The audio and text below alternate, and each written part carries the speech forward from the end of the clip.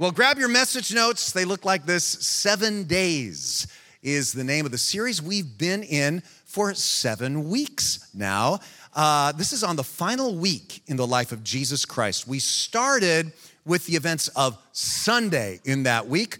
Palm Sunday was almost 2 months ago now here at Twin Lakes Church, because we talked about how the people in what surely seemed to them like a political demonstration welcomed Jesus into Jerusalem as what they perceived as their new warrior king Messiah. And then Monday, Jesus confounds all expectations. He goes right up to the Temple Mount and he overturns the money changers' tables and drives out those selling animals and harshly criticizes the temple elite that controlled that whole enterprise and calls them a den of thieves, not winning any friends among those people. Tuesday, he goes back with even harsher critique. Wednesday, he is anointed as the next Messiah by a woman, and Judas, one of his disciples, has had enough and decides to join the conspiracy against Jesus. Thursday, Jesus has some more profound teaching for his disciples. He has one last meal together with them and tells them that his coming sacrifice is going to totally replace the whole temple sacrificial system. And so this has been astounding momentum, astounding teaching, amazing revelations from Jesus. The momentum has just been building to something very exciting. And then early Friday morning, he is abducted and arrested. And by that afternoon, he is dead. Now imagine you've been enjoying this week as somebody who came into Jerusalem for the Passover. And this rabbi from the north up in Galilee, man, he's been attracting bigger and bigger crowds. And you're headed into town on Passover, and you cannot wait to hear what he has next for you, because sundown is approaching, and that's when the Jewish Sabbath begins, and you just know that it's been building to something great. You can't wait to hear his latest stories, his latest dig at that corrupt temple leadership that everybody despises. And as you're walking into town, you notice it's unusually dark for this time in the afternoon. And then emerging from the gloom, 3 crosses just outside the city gate. And you think, those Romans, they've been at it again, crucifying people they call criminals. Well, you tell yourself as you approach more closely, they probably were criminals. And in fact, you recognize a couple of them as thieves in the marketplace. And you think to yourself, well, you know, the Romans have their harsh methods, but those people probably deserved it. And as you come closer, that figure in the middle that's hanging there lifeless, he looks like, no, it can't be. That's impossible. But it is.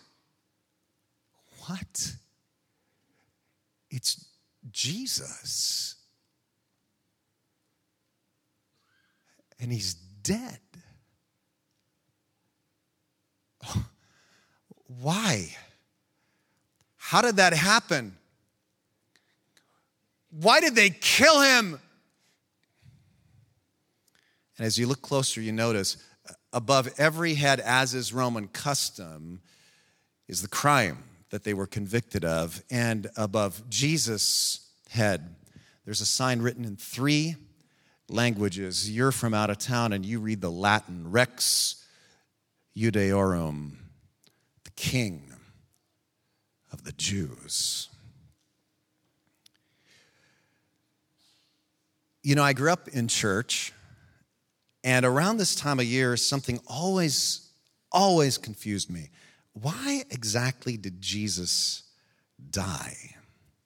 Now, I knew theologically why Jesus died, but why did they kill him? You know, he was so nice. It's not against the law to be nice to children. It's not against the law to teach about flowers and love. That's not why Jesus was killed. Jesus was killed because he made one thing very, very, very, very clear over and over and over and over. He claimed to be king.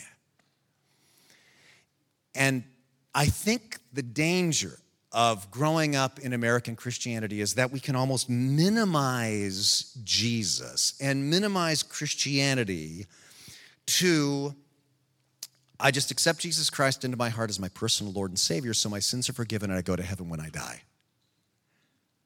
And I believe that is true. That's beautifully true, and it's eternally true, but that is not why Jesus was killed. Jesus was killed because he said things that were treated by the powers that be as absolutely treacherous. He was not killed for something that just changes your afterlife. It changes your daily life. If you truly, truly, truly understand this concept, it could revolutionize your spiritual life, completely change the way you look at your Christianity. In fact, it may challenge your Christianity to the point where you don't really know if you really want to re-up for this, because what he had to say was much more challenging to your point of view right now than we usually give him credit for. Let me kind of explain what I'm talking about here. It all started 3 years earlier with Jesus' very first message, Mark chapter 1, verse 15, when he announced, "The time promised by God has come at last. What? Say these 3 words out loud with me. Kingdom of God is near." Now, kingdom of God, kingdom of heaven, that proved to be Jesus Christ, basically his famous favorite phrase. Jesus Christ, watch this, in the Gospels, he talks about the kingdom of God 100 times. By comparison, he talks about salvation 10 times, church 3 times, Taylor Swift 0 times. This is what Jesus Christ is obsessed with, focused on. Kingdom, kingdom, kingdom, kingdom, kingdom. All the time he's talking about the kingdom. Now, as we said in this series, when the people first hear this, they're thinking kingdom a la the Roman Empire. They're thinking soldiers and banners and fortresses and military victories. And Jesus knows this is what they're thinking, so he almost immediately begins to correct this idea. He tells a lot of stories that start with this phrase: "This is what the kingdom of God is like," to contrast it with what the kingdoms of the world are like. For example, he says in Mark 4, "A man scatters seed on the ground, and night and day, whether he sleeps or gets up, the seed sprouts and grows, though he doesn't even know how." In other words, unlike the swords and shields and soldiers and strategies of earthly kingdoms, his kingdom is like seeds, small and silent and slow and even secret. You don't even see it. It's underground until suddenly there's a super bloom. It's everywhere, and you are not even sure how it happened. And you know what? There's nothing that soldiers with all their fortresses and shields can do to stop seeds just blowing through the air. That's what the kingdom of God is like. Now, a lot of scholars believe that Jesus, when he talks about seeds, is referring back to Isaiah chapter 61, verse 11, where it says, "The sovereign Lord will show his righteousness to all nations," and that word means ethnicities, "everywhere, as a garden causes seeds to grow. Plants of praise will spring up all over the world." Can I show you how I experienced that this last Sunday? While you were here, I got to preach at a church in Nazareth, the hometown of Jesus. It was an Arab Christian church. I spoke through an Arabic translator. And let me just show you what I just kind of like captured on my iPhone that morning. It was marvelous. Our Arab Christian brothers and sisters worshiping. Now, these people are a minority within a minority within a minority. They are Arab, Israeli Christians. They're kind of oppressed and ostracized from every side, but I was reminded again, what we have is not some Western faith. We share a global, cross-cultural, international faith. Despite 2,000 years of opposition, Jesus' kingdom has spread like seeds all over the world. And there's nothing that the kingdoms of this world could do to stop it. Plants of praise are springing up everywhere. Does that inspire anybody here this morning? Can I hear an amen? Fantastic. And Jesus keeps clarifying what his kingdom is like. He says things like this: let the little children come to me and don't hinder them, for the kingdom of God belongs to such as these. Little ones like Athena, right? Not the pompous and the prideful and the powerful, but the weak, the powerless, and the simple. He keeps clarifying it. On his way to Jerusalem for this final week, he says, whoever wants to become great among you in my kingdom must be your servant, even the Son of Man. That's the Hebrew Scripture's word for Messiah.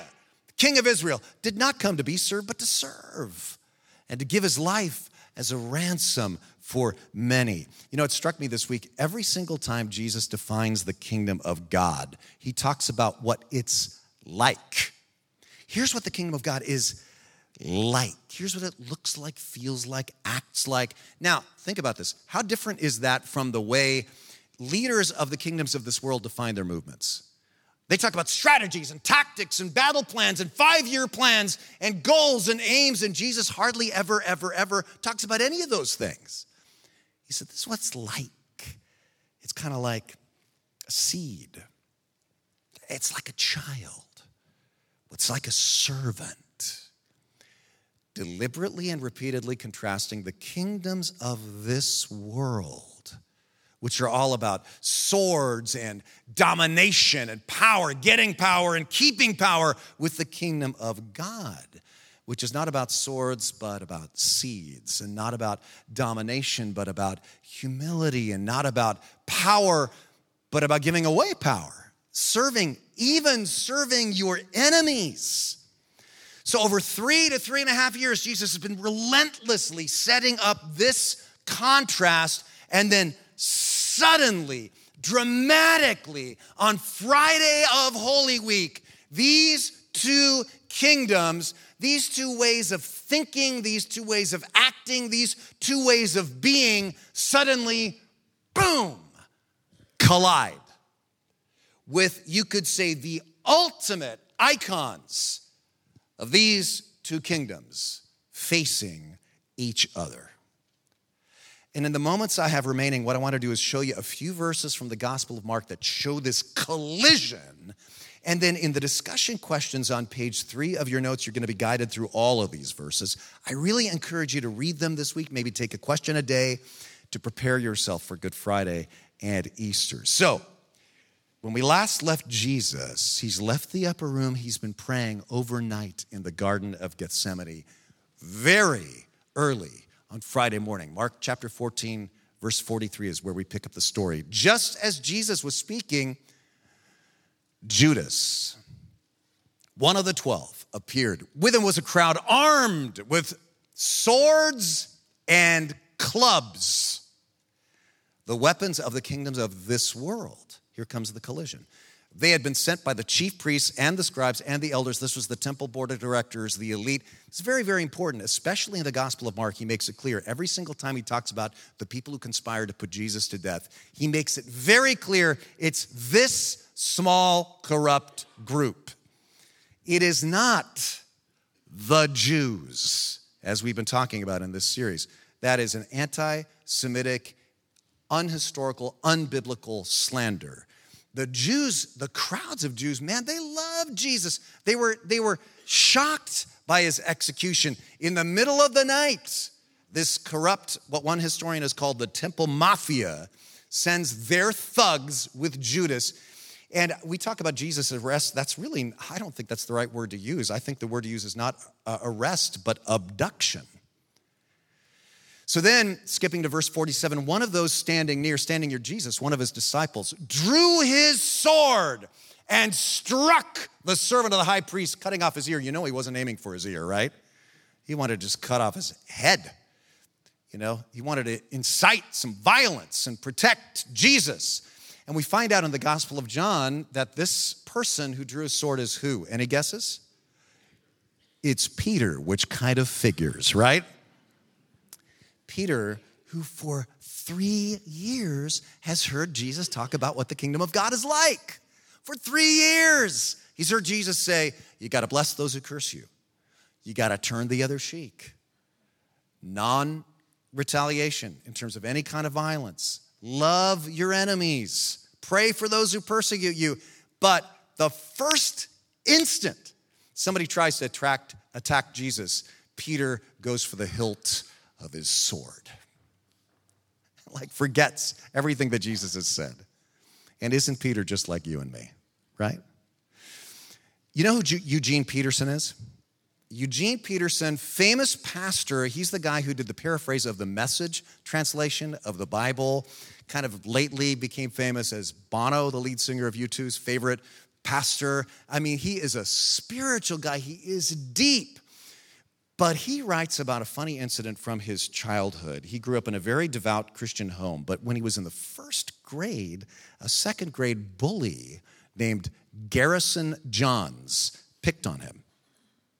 And this is what Eugene writes about it. I had been prepared by my Christian parents for the wider world of neighborhood and school by memorizing, "Bless those who persecute you," and "Turn the other cheek." But Garrison Johns, most afternoons after school, would catch me and beat me up. And then somehow he found out I was a Christian and taunted me with, "Jesus, sissy." I arrived home most days bruised and humiliated. My mother told me this had always been the way of Christians in the world, and I had better get used to it. And then she told me I was supposed to pray for him. Well, one day I was with 7 or 8 friends when Garrison caught up with us in the afternoon and started jabbing me in the side, and that's when it happened. Something snapped.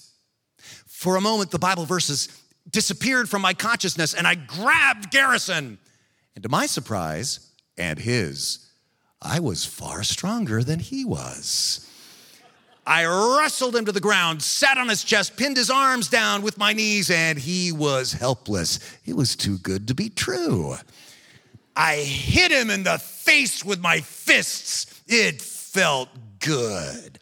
So I hit him again, and blood spurted from his nose, a lovely crimson in the white snow. This is Eugene Peterson, the Message Bible guy, writing this, right? I said to Garrison, "Say uncle." He wouldn't say it, so I hit him again, more blood, and then my Christian training reasserted itself. So I said, "Say, I believe in Jesus Christ as my personal Lord and Savior." He wouldn't say it, so I hit him again. "Say, I believe in Jesus as my Lord and Savior." And he said it. And that was how Garrison Johns became my first Christian convert. Eugene Peterson. I can be just like that, right? I feel like crowds coming up after my Jesus. I'm being attacked for being a Christian. Well, where's my sword? Exactly like Eugene, exactly like Peter. In fact, listen carefully to me as your pastor. Honestly, I cannot think of a more timely message than this right now, because in this cultural moment in America, you and I, because of the 24/7 news cycle and social media, are constantly, if we wish to be, being exposed to ways in which Christians and Christian values and Christianity is being attacked. And you can feel like you're on the defensive.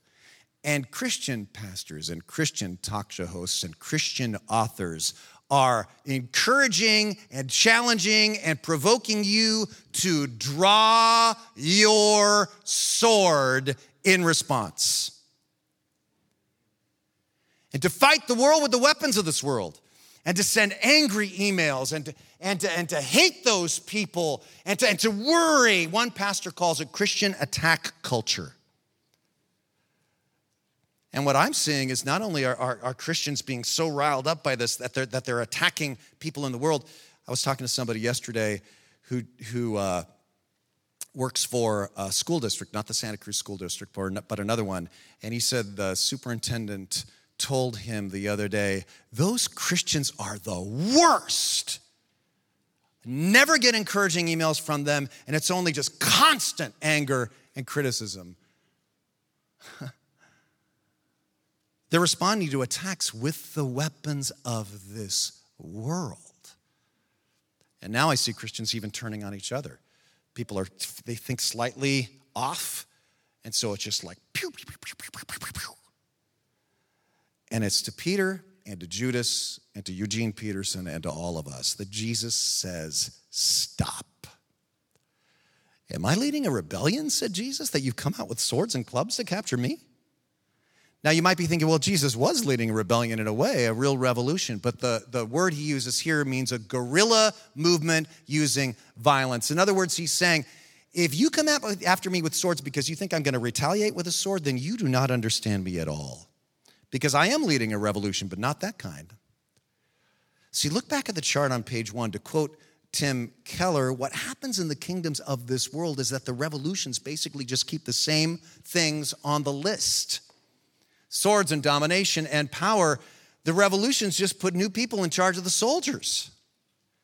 But Jesus came to really start the world's first real revolution.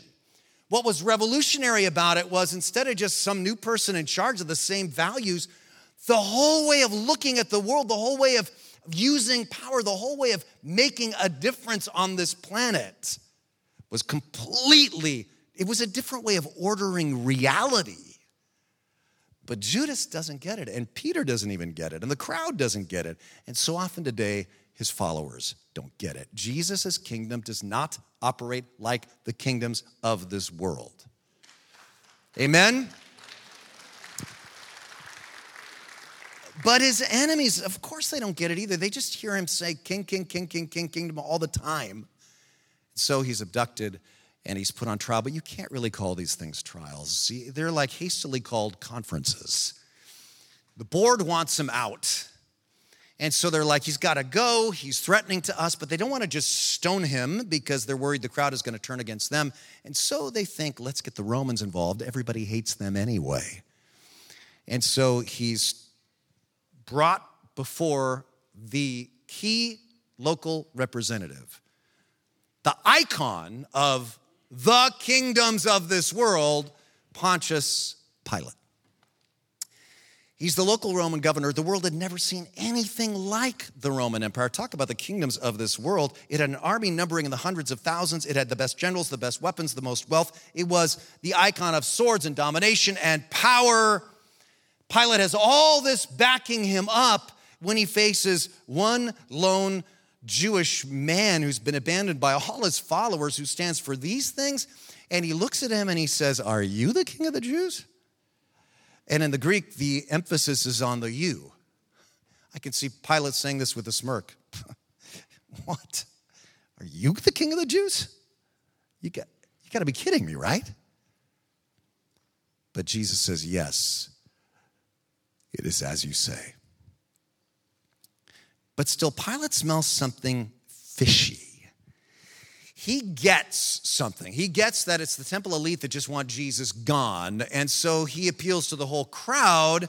Well, do you want me to release to you the king of the Jews? Knowing it was out of self-interest that the chief priests had handed Jesus over to him. In other words, he gets the way they operate because it's exactly the way he operates. Somebody's a threat to you, you get rid of them.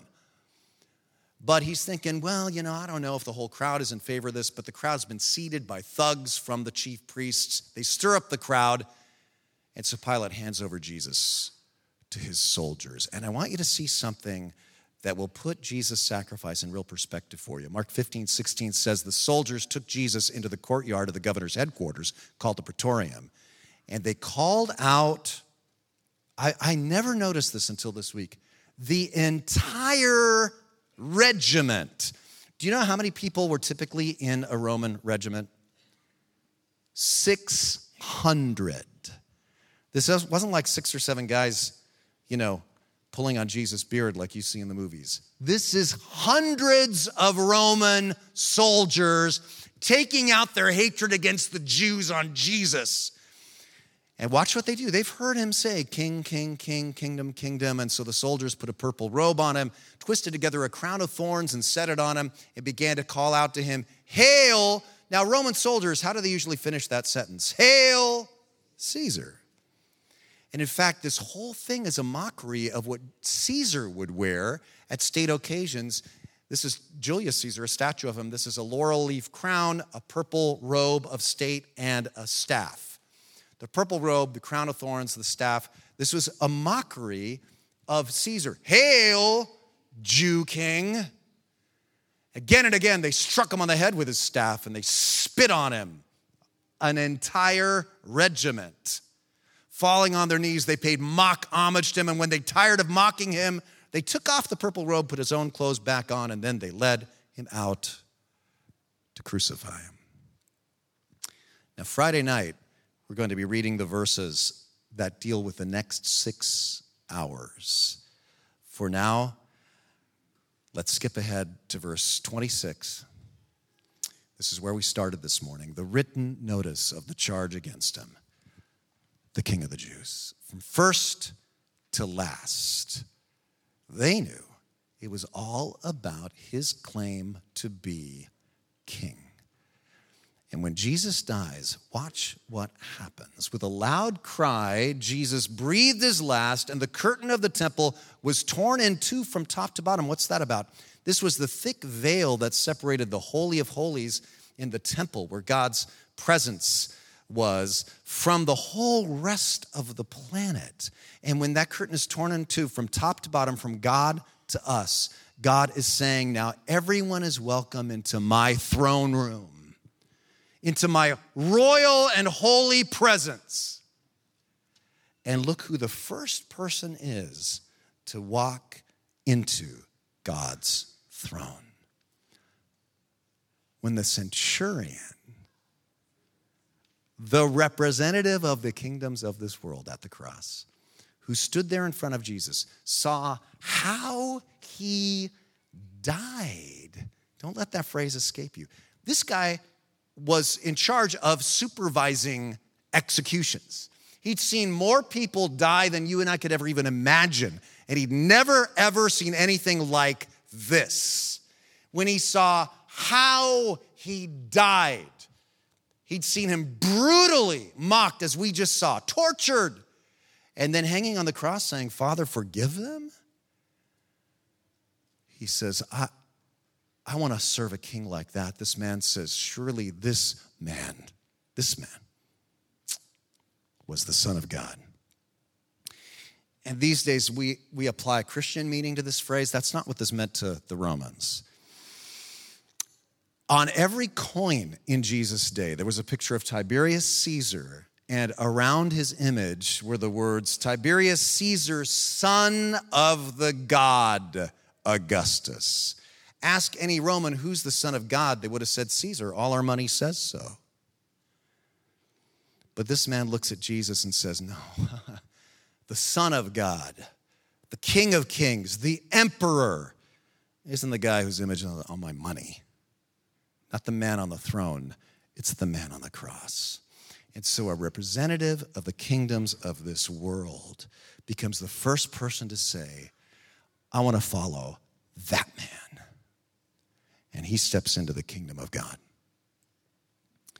You see, from beginning to end in the Gospel of Mark, it constantly is posing two questions with all this emphasis. First of all, who is my king? Is Jesus, we talk about Savior, but I think that word has lost a little bit of its pungency. Is he your king? Do you take direction from Jesus? Not just on what to believe, but how to behave. Is he really your king? And what is my kingdom? What kingdom am I an ambassador of?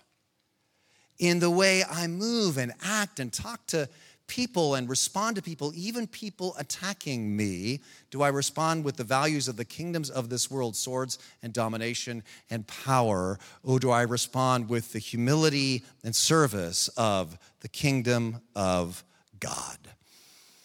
And when you're letting people influence you, don't just ask, does this person claim to be a Christian? Ask yourself, does this person exhibit the values of Jesus' kingdom? Which kingdom do you serve? Let me close with a true story. In 1865, a pastor in London named Bill, who, let's be honest, looks a little bit like an elderly Grateful Dead fan in Santa Cruz, California. I recognize Bill.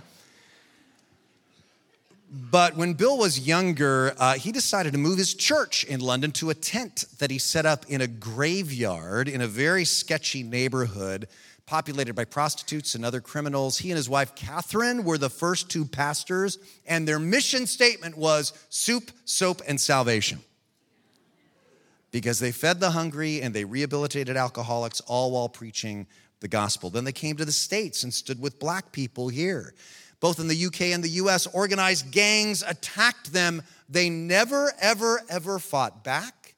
They never became partisan politically. But they preached the gospel and they helped people. And an astonishing revival broke out against all races, across all social classes. Get this, in just 4 years, their church baptized over 250,000 people. Talk about revival. And the name they chose for their church was deliberately tied to the idea that Jesus came to start a different kind of kingdom with a different kind of army using different kinds of weapons. Any guesses as to what they called themselves? The Salvation Army.